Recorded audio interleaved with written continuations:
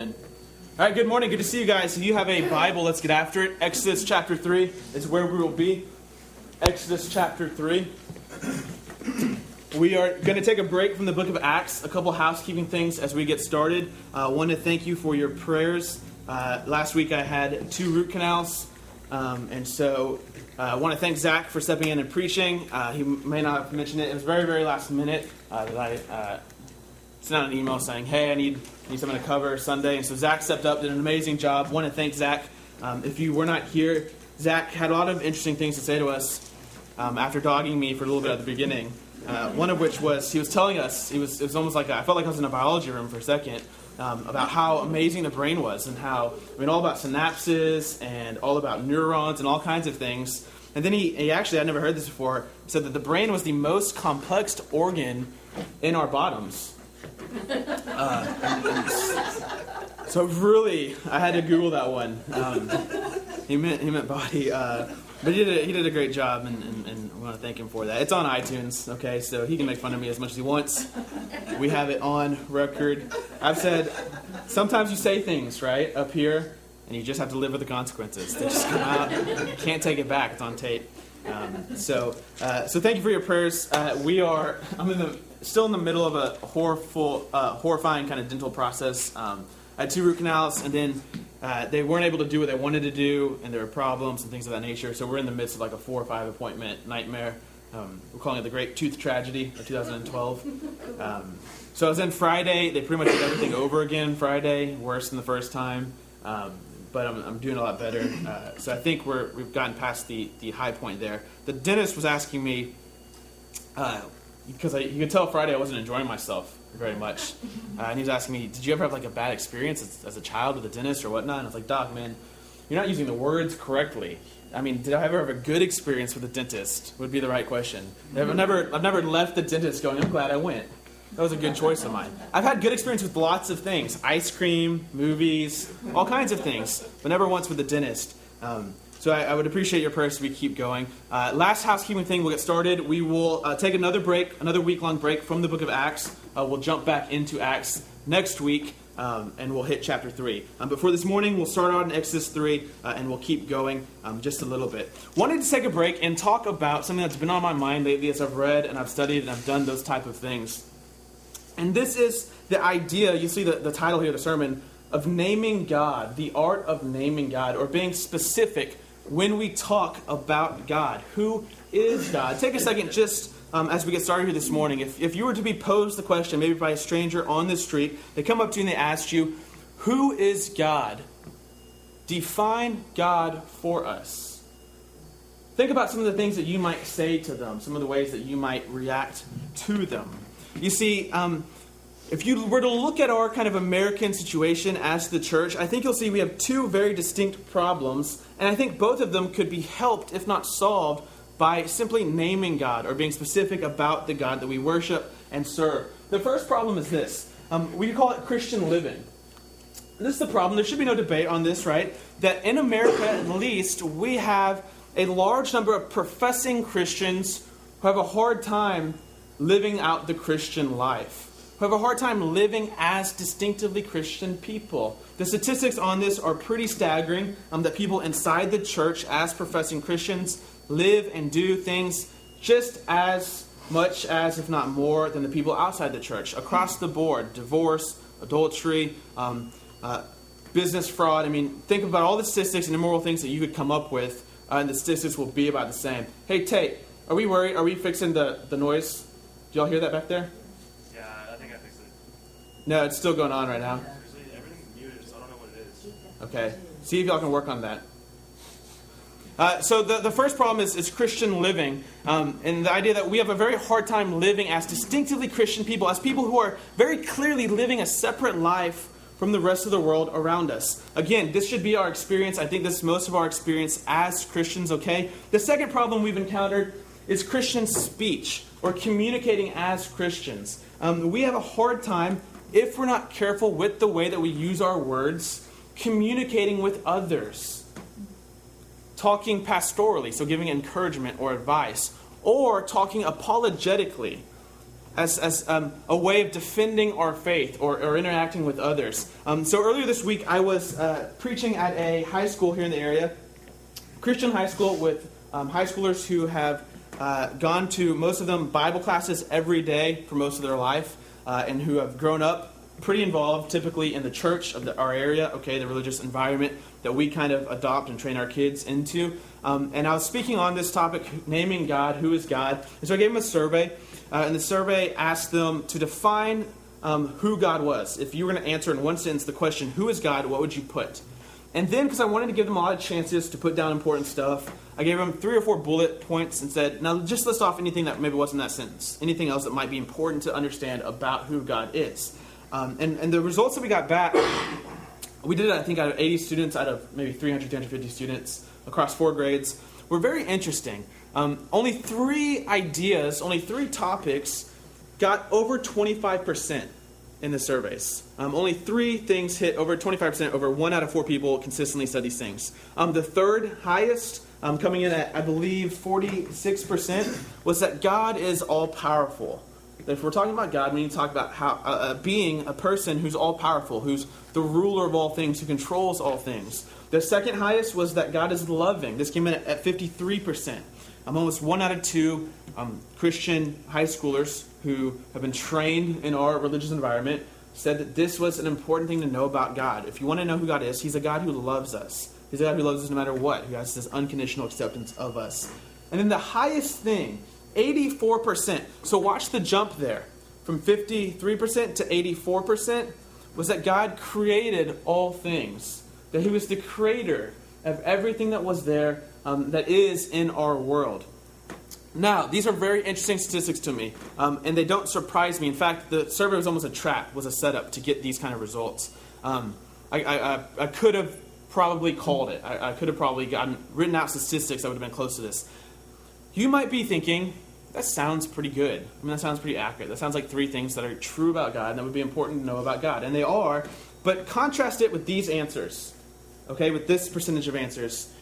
The amount of people who mention Yahweh, Jehovah, or I am, which will all go back to God's name in the Old Testament, were 9%. 9% mentioned the one name that God actually gave us to describe Himself. 16% mentioned Jesus. So, try to get inside my mind, We're asking Christians to define God, and 16% think Jesus is worth mentioning in 5 sentences. In fact, if you actually use the word Jesus, it goes down to 2 or 3%. Most people said the Son, S-O-N. And then if you go to Trinity, I was actually surprised by this, 11% said something about the Trinity. Now, here's where it gets even worse. The Holy Spirit, bless His heart, as a member of the Trinity, got 1%, 1 student, mentioned the Holy Spirit. Again, as Christians, we believe in a triune God, God the Father, the Son, the Spirit. We'll talk about that today. 1% thought it was worth mentioning that there's this Holy Spirit out there.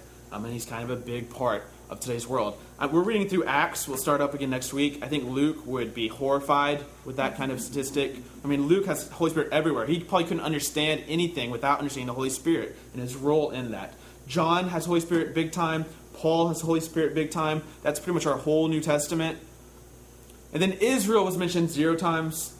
So God's people for thousands of years didn't get a shout out at once in there. Now, here's also what's interesting.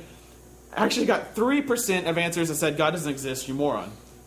So at the Christian school, you were 3 times more likely to have someone say God doesn't exist than to say that there's a Holy Spirit involved in however you think about God. Now, here's why I think those are problems. Those top 3 answers, God is creator, God is all-powerful, and God is loving, nothing about them is distinctively Christian. Nothing about them separates the Christian God from another God. Think through in your mind, if you have this kind of reading or studying behind you, how many of the world's major religions would agree with the statement that their God is the creator of all things? Just about every single one of them.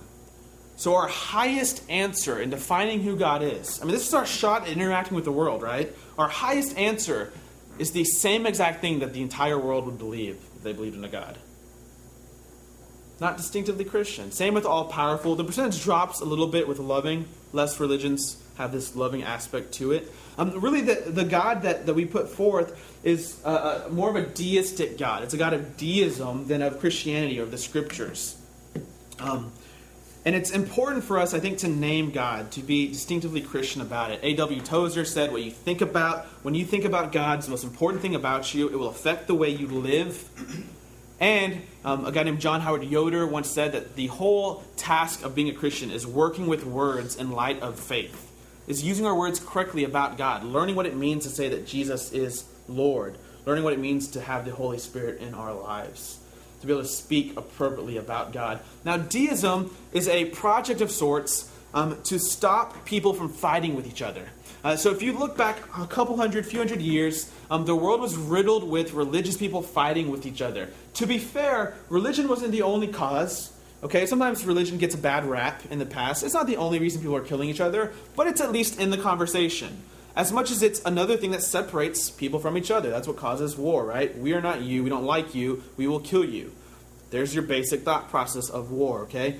Now, deism was this idea that what would happen if we could boil down God to something we all agreed with?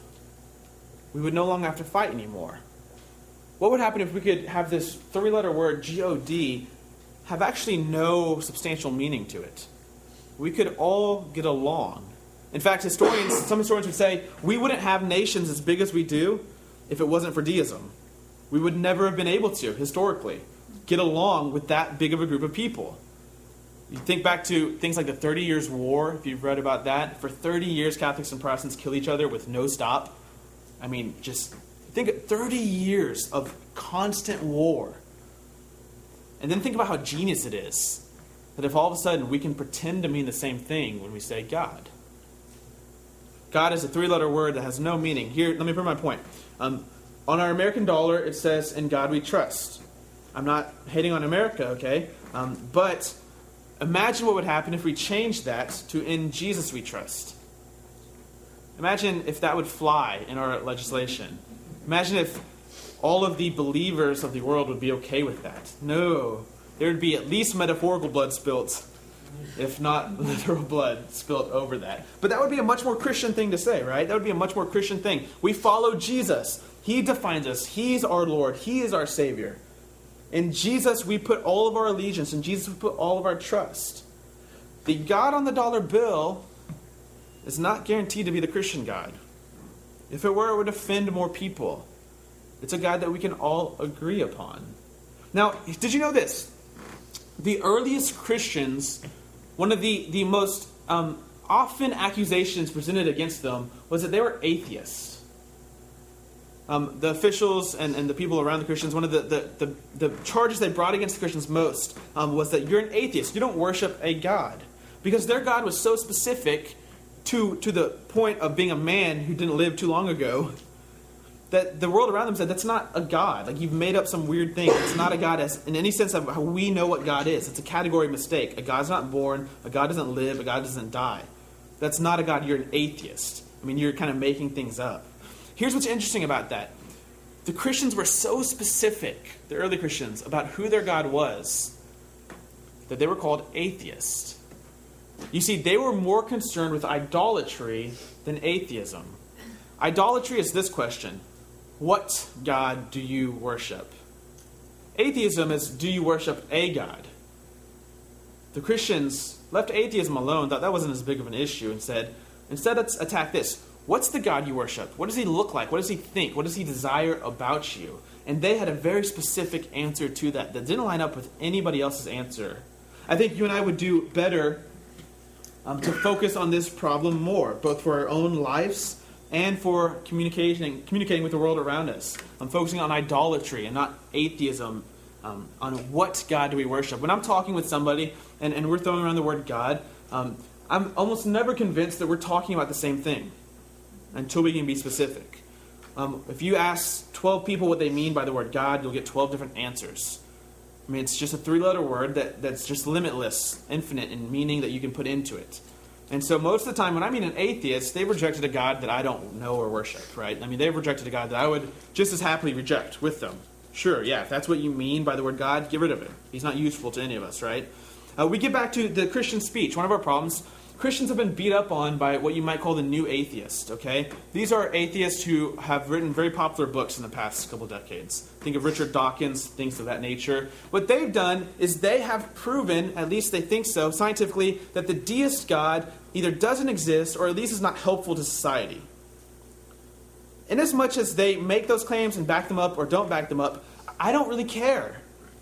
I would agree with them. The deist God hasn't done much for us. It's created practical atheists. It's created a society that really doesn't, as they would be without God.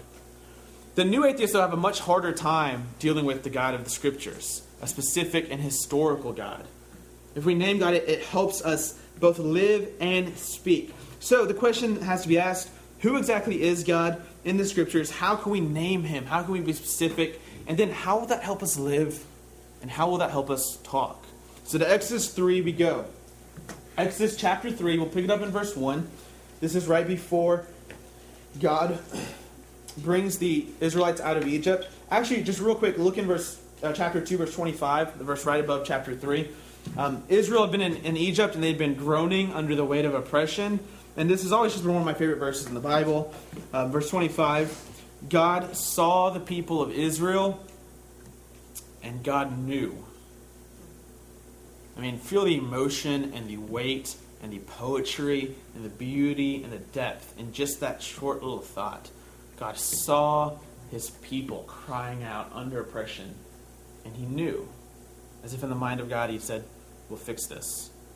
I've heard you. I've noticed you. We're going to fix this. And so He does, right? Now Moses, chapter 3, was keeping the flock of his father-in-law, Jethro, the priest of Midian, and he led his flock to the west side of the wilderness and came to Horeb, the mountain of God. This is also Mount Sinai. And the angel of the Lord, all caps, Lord, appeared to him in a flame of fire out of the midst of a bush. He looked, and behold, the bush was burning, yet it was not consumed. And Moses said, I will turn aside to see this great sight, why the bush is not burned. When the Lord, all caps, saw that he had turned aside to see, God called out to him out of the bush, Moses, Moses. And he said, Here I am. Then God said, Do not come near. Take your sandals off your feet, for the place on which you are standing is holy ground. It's sacred ground. It's ground where I am. And he said, I am the God of your father, the God of Abraham, the God of Isaac, and the God of Jacob. And Moses hid his face, for he was afraid to look at God. Notice the prepositional phrases that God uses to describe Himself. He doesn't say, I'm God. I'm the one who created all things. I'm the first mover. I'm the cause of all things. I'm the one detached from you who's just more powerful than all of you. He attaches Himself to people and to history. I am the God of your father, Moses. I'm the God of Abraham, the one that I made a promise to, a covenant to. I'm the God of Isaac, his son. I'm the God of Jacob, his son. I'm the God of the people group Israel, the people who are now being oppressed in Egypt, who have heard, who have seen, and who I'm going to fix, who I'm going to rescue.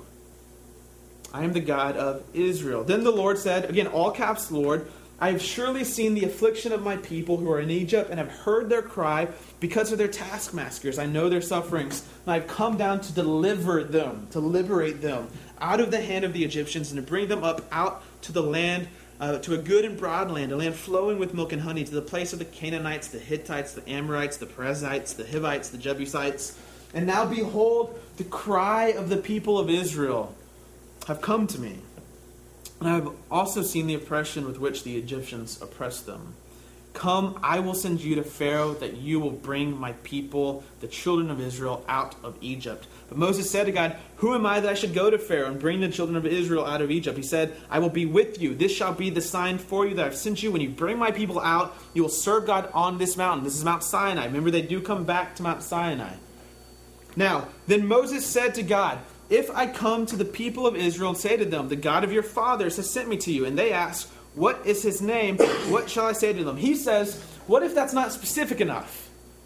What if it's not specific enough to say the God of Israel? What do I tell them? Who are you? Who am I doing this on behalf of? Who can we trust to accomplish this? And the God of Israel says back, I am who I am. This is a form of the Hebrew verb hayah, to be. And he said, say this to the people of Israel, I am has sent me to you. This is my name forever, and thus I am to be remembered throughout all generations. God here reveals his personal name that he says he has one of and that he should be called by for all of history. And it's come to us in the word that you might recognize, Yahweh. This form of the Hebrew word, to be. So our God, the God of the Scriptures, is specifically Yahweh, the God of Israel. Immediately, with this first step, we have separated ourselves from the God of deism in a significant way that will help us live and help us communicate.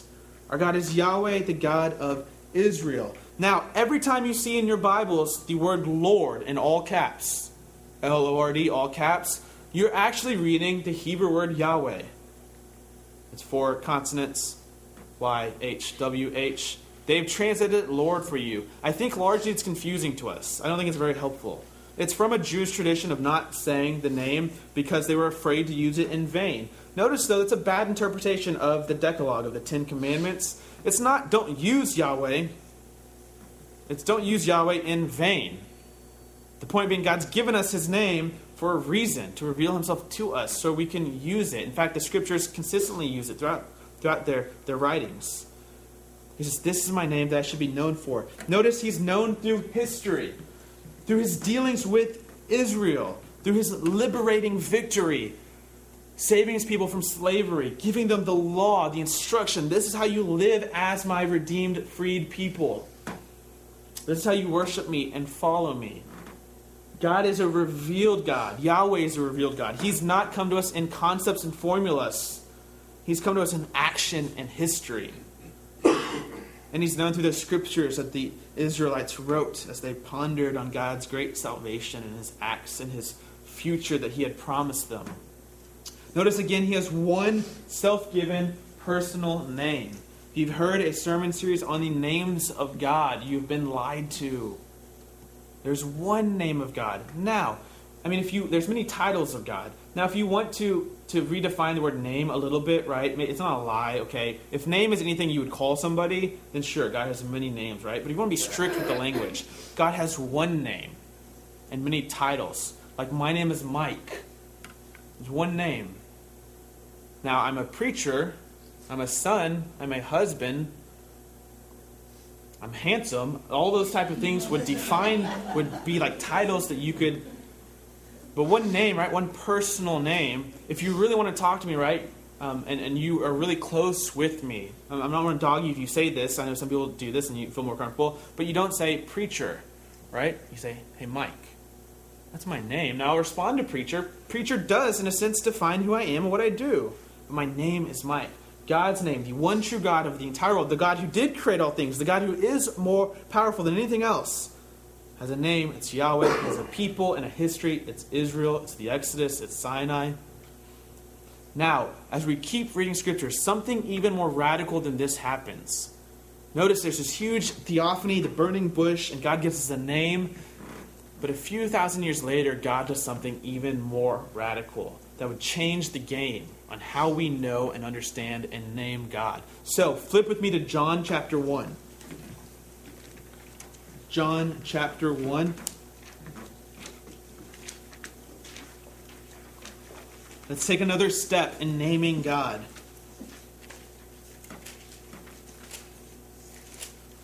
John chapter 1, we'll pick it up in verse 14. Just read a couple verses. And the Word became flesh. Word, capital W here, is Jesus, who we're told is God and eternal, has become flesh and dwelt among us. And we have seen his glory. Glory as of the only Son from the Father, full of grace and truth. John bore witness about him and cried out, this was he of whom I said, he who comes after me ranks before me, because he was before me. And from his fullness we have all received grace upon grace, gift upon gift, forgiveness upon forgiveness. For the law was given through Moses, grace and truth came through Jesus the Messiah. Verse 18, pay attention, underline it, circle it, highlight it. No one has ever seen God. No one has ever seen God. Now you're going to have to ask yourself, as a reader of the Scriptures, is John lying here? Do you believe him when he says this, or is he lying?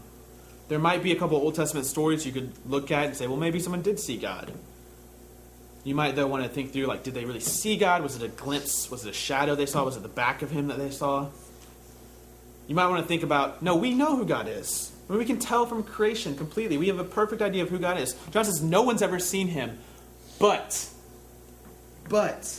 the only God who is at the Father's side, Jesus, he has made him known. But God has come near to us and shown us himself. We've seen him loud and clear, right up in our face. And we saw him and we saw Jesus. Later on in John's Gospel, Jesus will say, if you've seen me, you've seen the Father.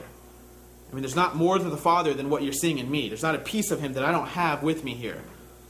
Thomas will get confused. The disciples will be confused. How do we get to the Father? We don't know the Father. And he's, don't you know me?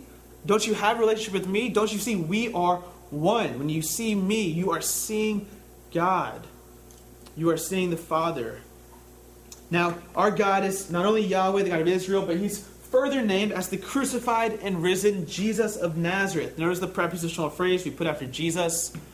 It's not an abstract, ahistorical Jesus. It's not a son who just exists untouched by time. It's Jesus of Nazareth. It's a man who lived in Galilee, Upper Palestine in the first century, who went from town to town preaching. He was born in Bethlehem, raised in Nazareth, eventually went to Jerusalem, and there met his death, and also experienced a resurrection and an ascension. The early Christians so radically said that we have seen Yahweh. He's come close to us. The God that we've worshipped throughout history has appeared and dwelt in our midst. We touched him. He taught us. He ate with us. He was right here in front of us. N.T. Wright, Tom Wright has a quote. He says that the early Christians surprisingly and radically came to recognize Yahweh in the human face of Jesus. He's known through the life, death, and resurrection of a first century Jewish man. God has revealed himself. If you were to flip with me to Hebrews chapter 1. It seems like not too long ago that we preached through the book of Hebrews. Hebrews chapter 1. Although I get a little bit nervous going back to chapter 1. It took us a while to get through Hebrews. And sweating a little bit. Hebrews 1. We'll pick up the first 3 verses here. Long ago, at many times and in many ways, God spoke to our fathers by the prophets. But in these last days, he has spoken to us by his Son. We've gotten a message from him. Whom he appointed the heir of all things. Through him also he created the world. Hey, there we go. He's the creator. He's the ruler. He, Jesus, is the radiance of the glory of God and the exact imprint of his nature. This is what the early creeds said, and they said, Jesus is very God of very God. There's not a piece of God that he's missing. We can't only learn a bit about God, 80% about God, and then there's more that we have to go elsewhere to see. If you see Jesus, you see God. All of him. The exact imprint. We would say he's the fullest revelation that we've ever been given of who God is, the incarnation, God enfleshing himself within a human being. In the first century, Jesus of Nazareth. I've got a couple quotes for you. One is by Elton Trueblood. He says this: the historic Christian doctrine of the divinity of Christ, so the fact that Jesus is God, does not simply mean that Jesus is like God. Watch the turn of phrase here. It's more radical than that. It means that God is like Jesus. This is what John's getting at here. It's not that we all knew who God was, and it just so happens as we watch Jesus, he lined up with most of that. It's that instead they said, we know who God is because we know Jesus. In him we see all of God's heart, all of his desires, all of his thoughts, all of his hopes, all of his love, all of his wrath. It was all there, his entire nature in front of us to see and to witness. And so when we saw him, we saw God. And they would say, whatever God you end up coming up with in your mind, if it doesn't look like Jesus of Nazareth, preaching, teaching, healing, dying, and raising, it's not God. At least the Christian God, the God of the Scriptures. This is why, accurately, we would be forced to conclude that Jewish people do not worship the same God that we worship. They might use the same personal name. But if that personal name is not revealed in Jesus in the first century, it's a different God. It just is. This is not trying to be hateful or a bigot or small-minded. This is trying to be truthful about the tradition we've received.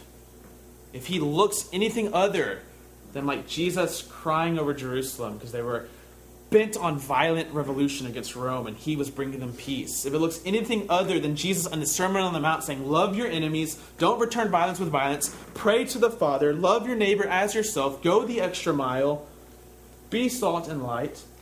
If it looks anything other than God dying to bring salvation, then you've not come up with the Christian idea of God, the Christian definition of God. God's revealed most fully through Jesus. Herbert McCabe, another quote, says that the story of Jesus is nothing other than the triune life of God projected onto history. Again, this idea that when you see God, when you see Jesus, you see the true God, the very God of very God. Now, Robert Jensen is a systematic theologian who I have been enamored with over the past few weeks, trying to wrap my mind around some of the things he said. He has this little quote here, and I've loved it.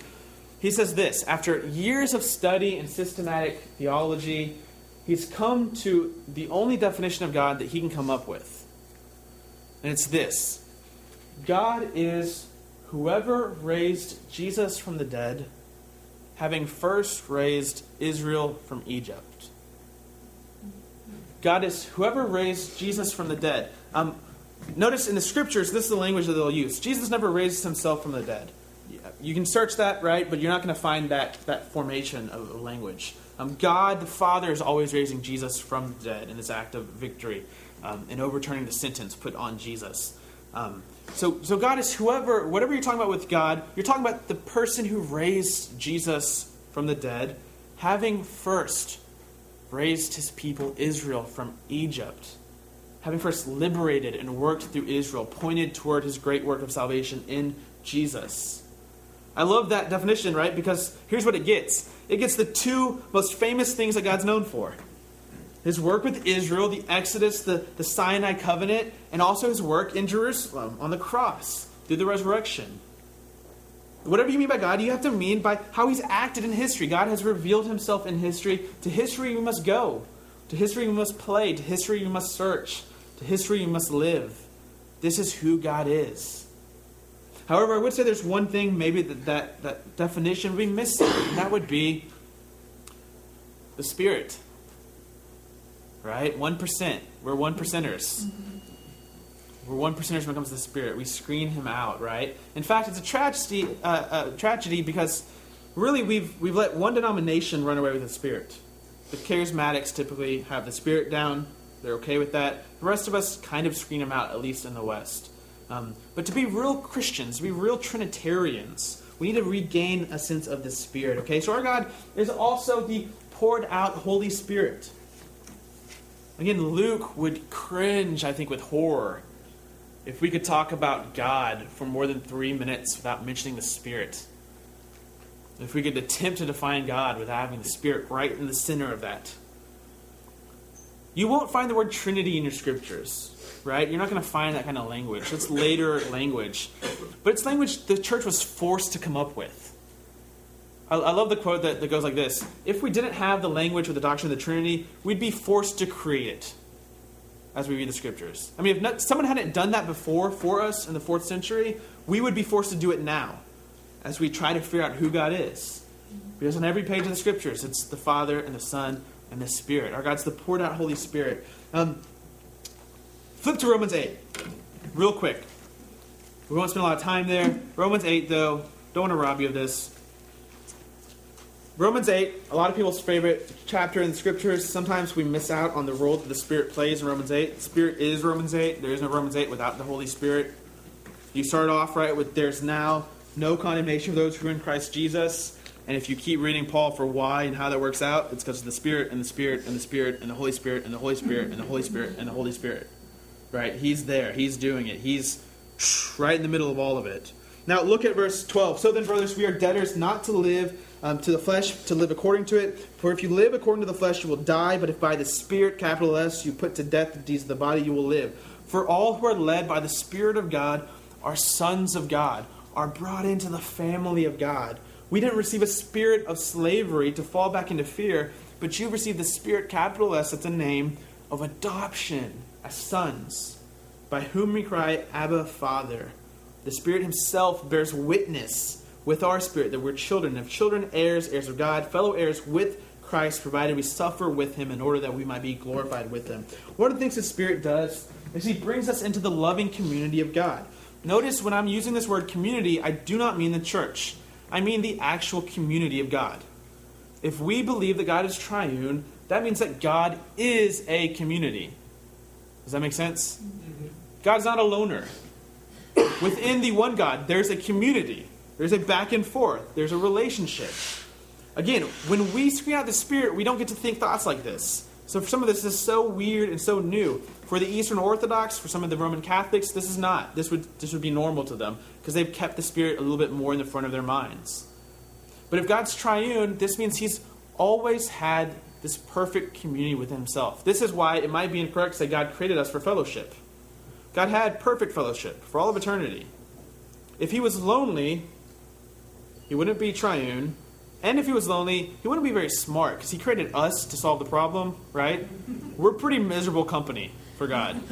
I know what I'll do. I'll create human beings who will consistently rebel against me, wreak havoc on my good creation, and ultimately result in my death just to save them. No. Creation is a gift out of the love that the Father has for the Son to be glorified, out of the love that the Father has for the Spirit to be powerful and present, out of the love that the Son has for the Father to glorify him, out of the love that the Son has for the Spirit, and the love that the Spirit has for the Father, and the Spirit has for the Son. And here's what's interesting. The Scriptures seem to indicate that when you and I are brought into fellowship, are brought into the salvation that God has purchased for us, we're in a sense brought into that relationship. So imagine, do the picture in your mind, right? There's this triangle, and it's going back and forth, and there's just love and grace flowing back and forth, glory going all around. And then when we're adopted, we're thrown into the pool. We experience the love of God himself. We're brought into the family. This might be the best way to understand prayer. This is how one of my teachers in college put it. I've never been able to get away from it, right? That when you hit that sweet spot in prayer, where it's not even about the words you're saying or the things you're thinking, it's just about existing in the grace of God. What you're doing is you're experiencing that love that flows back and forth freely in the Trinity. You're experiencing a big taste of life as an adopted son or daughter. So the Spirit brings us into the community of God. He indwells and propels the church. He indwells within us. He propels us out for his mission. We've seen this in Acts. We'll continue to see it. So we would have to conclude with Christians throughout history that our God is a triune God. It's interesting to think of the Trinity, or the triune God, as a name, as a personal name, not as a weird description. This is how the earliest Christians, defined the one God. Christians were monotheists, very clearly. They never once doubted that they were monotheists. The Father, the Son, and the Spirit weren't three separate gods, or three modes that God appeared in. They were simply a way to define God, to name him. Who is God? The Father, the Son, and the Spirit. This is the Christian God. Now, let's go back to our two problems and wrap things up just a bit. We live in a situation of American Christianity where we are practical atheists, right? I think you can trace it back to deism at the least, if not more than that. When God is so far off that he stops being on our radar, we live lives like the rest of the world. Deists don't typically pray very much. Deists don't typically act differently than the rest of the world. They keep the status quo. Check. But the God revealed in Jesus changes things up just a bit. If we really believed the incarnation, I think we would run back to the Gospels as fast as possible to hear God's thoughts on love, and on grace, and on forgiveness, and on sin, and on redemption, on the way that you and I should live our lives. I mean, I have a never-ending list of times where I've quoted Jesus verbatim to somebody who's a Christian, someone who's a committed Christian for many years, who had never heard that. Who had never heard something that Jesus said. Now, let's put an asterisk. It's not like Jesus, the work we have from him, is like a medieval scholar, right? Where it's like thousands of words, and you can spend your whole life and never get through all of it. We have 4 Gospels. You could read it today, right? And yet we can go 30 years and still be surprised that he said something. Or here's my favorite. I have to chuckle at this one. I'll quote Jesus verbatim, not paraphrase, just quote him. And they won't know it was Jesus. They will have heard it, but not known it was God. Not known it was their Savior, their Lord, right? They're like, wait a minute, I thought that was Martin Luther King Jr. Or I thought that was Gandhi. And I'm like, no, you got your sources backwards, right? They're quoting the big guy, right? They're quoting Jesus himself. This is Jesus. This is God revealed to us. So, I mean, you've got 2 things that are affecting the church right now. You've got like kind of this self-help in the air type of thing. It's hard to get a self-help kind of God from the Christian God, who definitely does not think that you just need to reach down deep inside yourself and find the good that's there, right? The Christian God said, no, you've messed things up pretty badly, to the point where I'm going to need to die for this. I'm going to die for the consequences you've entered into the world. So your life, your hope, right, it's not found in yourself or in more of yourself, things like that. It's found in me, in my way, in my salvation. Or think of like the prosperity gospel. I don't think you can get the prosperity gospel by reading Jesus, by learning and following Jesus, who said verbatim, rich people, it's impossible for them to get into the kingdom of God. This is one of those quotes that oftentimes people will say, I've never heard that before. I said, look it up. It's a direct quote. It is impossible for a rich man to enter into the kingdom of God. Now, to be fair, right, you do the research. In the same breath, he says what's impossible for God is possible for man. But I don't think that should make us as comfortable as it does normally, right? We normally act like that means we can pretend he never said the first thing. Oh, well then, yeah, that was just a joke. That was just a psych out. No, he balances, right? But he has to balance it because he said something very harsh that should make us think very deeply.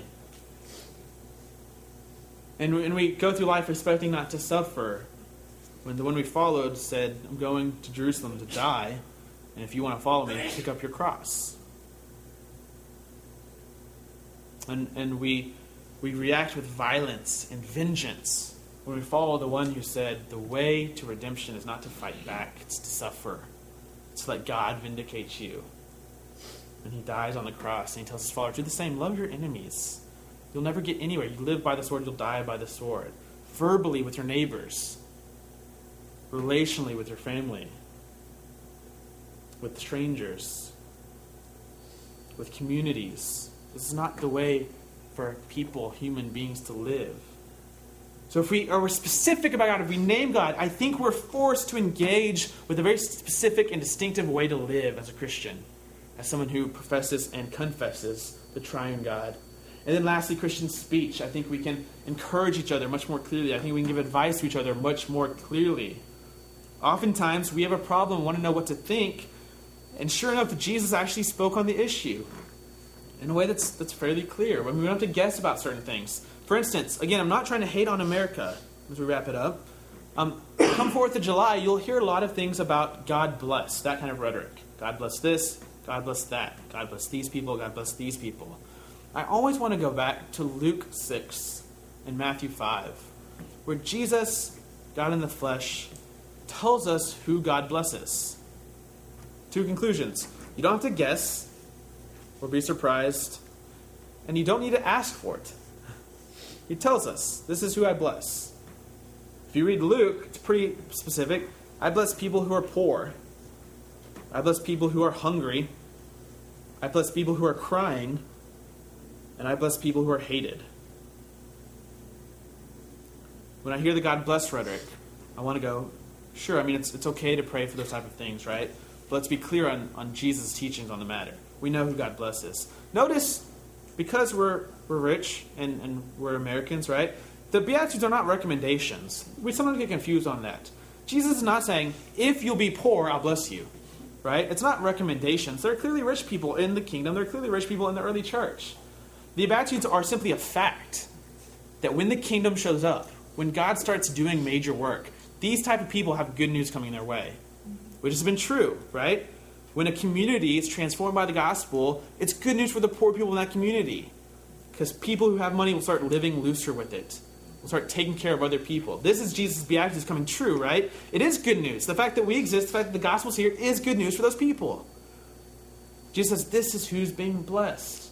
It helps us speak clearly. It helps us communicate with others. So as we wrap it up, we'll head into communion, which we do every week here at First Colony, as our kind of central act of worship, where we worship the salvation accomplished by Jesus on the cross through his resurrection.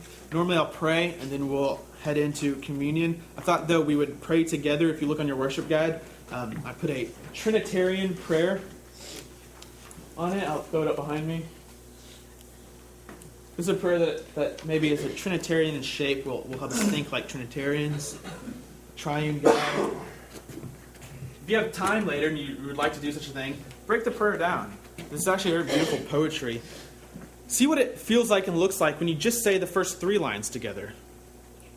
And then see what it feels like and looks like when you just say the second 3 lines together.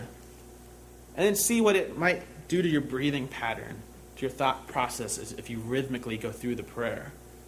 See how it might shape and create a Trinitarian whole in your mind as you pray and address God and those type of things. So here's what I'd like us to do. I'd like us to pray it together, okay? You can close your eyes if you'd like to, if you've memorized it, or you can pretend to close your eyes and look down at it. You can do it Jewish style, which is eyes up. You can do it full-on Jewish style, which is eyes up, arms out, for the bold, right? And we'll pray it together. We're not just saying it, we're praying it to the Father, to God, to the Son, to the Spirit. And then we'll just head right into communion, okay? So here we go. Father Almighty, maker of heaven and earth, set up your kingdom in our midst. Lord Jesus Christ, Son of the living God, have mercy on me, a sinner. Holy Spirit, breath of the living God, renew me and all the world. And all of God's children said, Amen.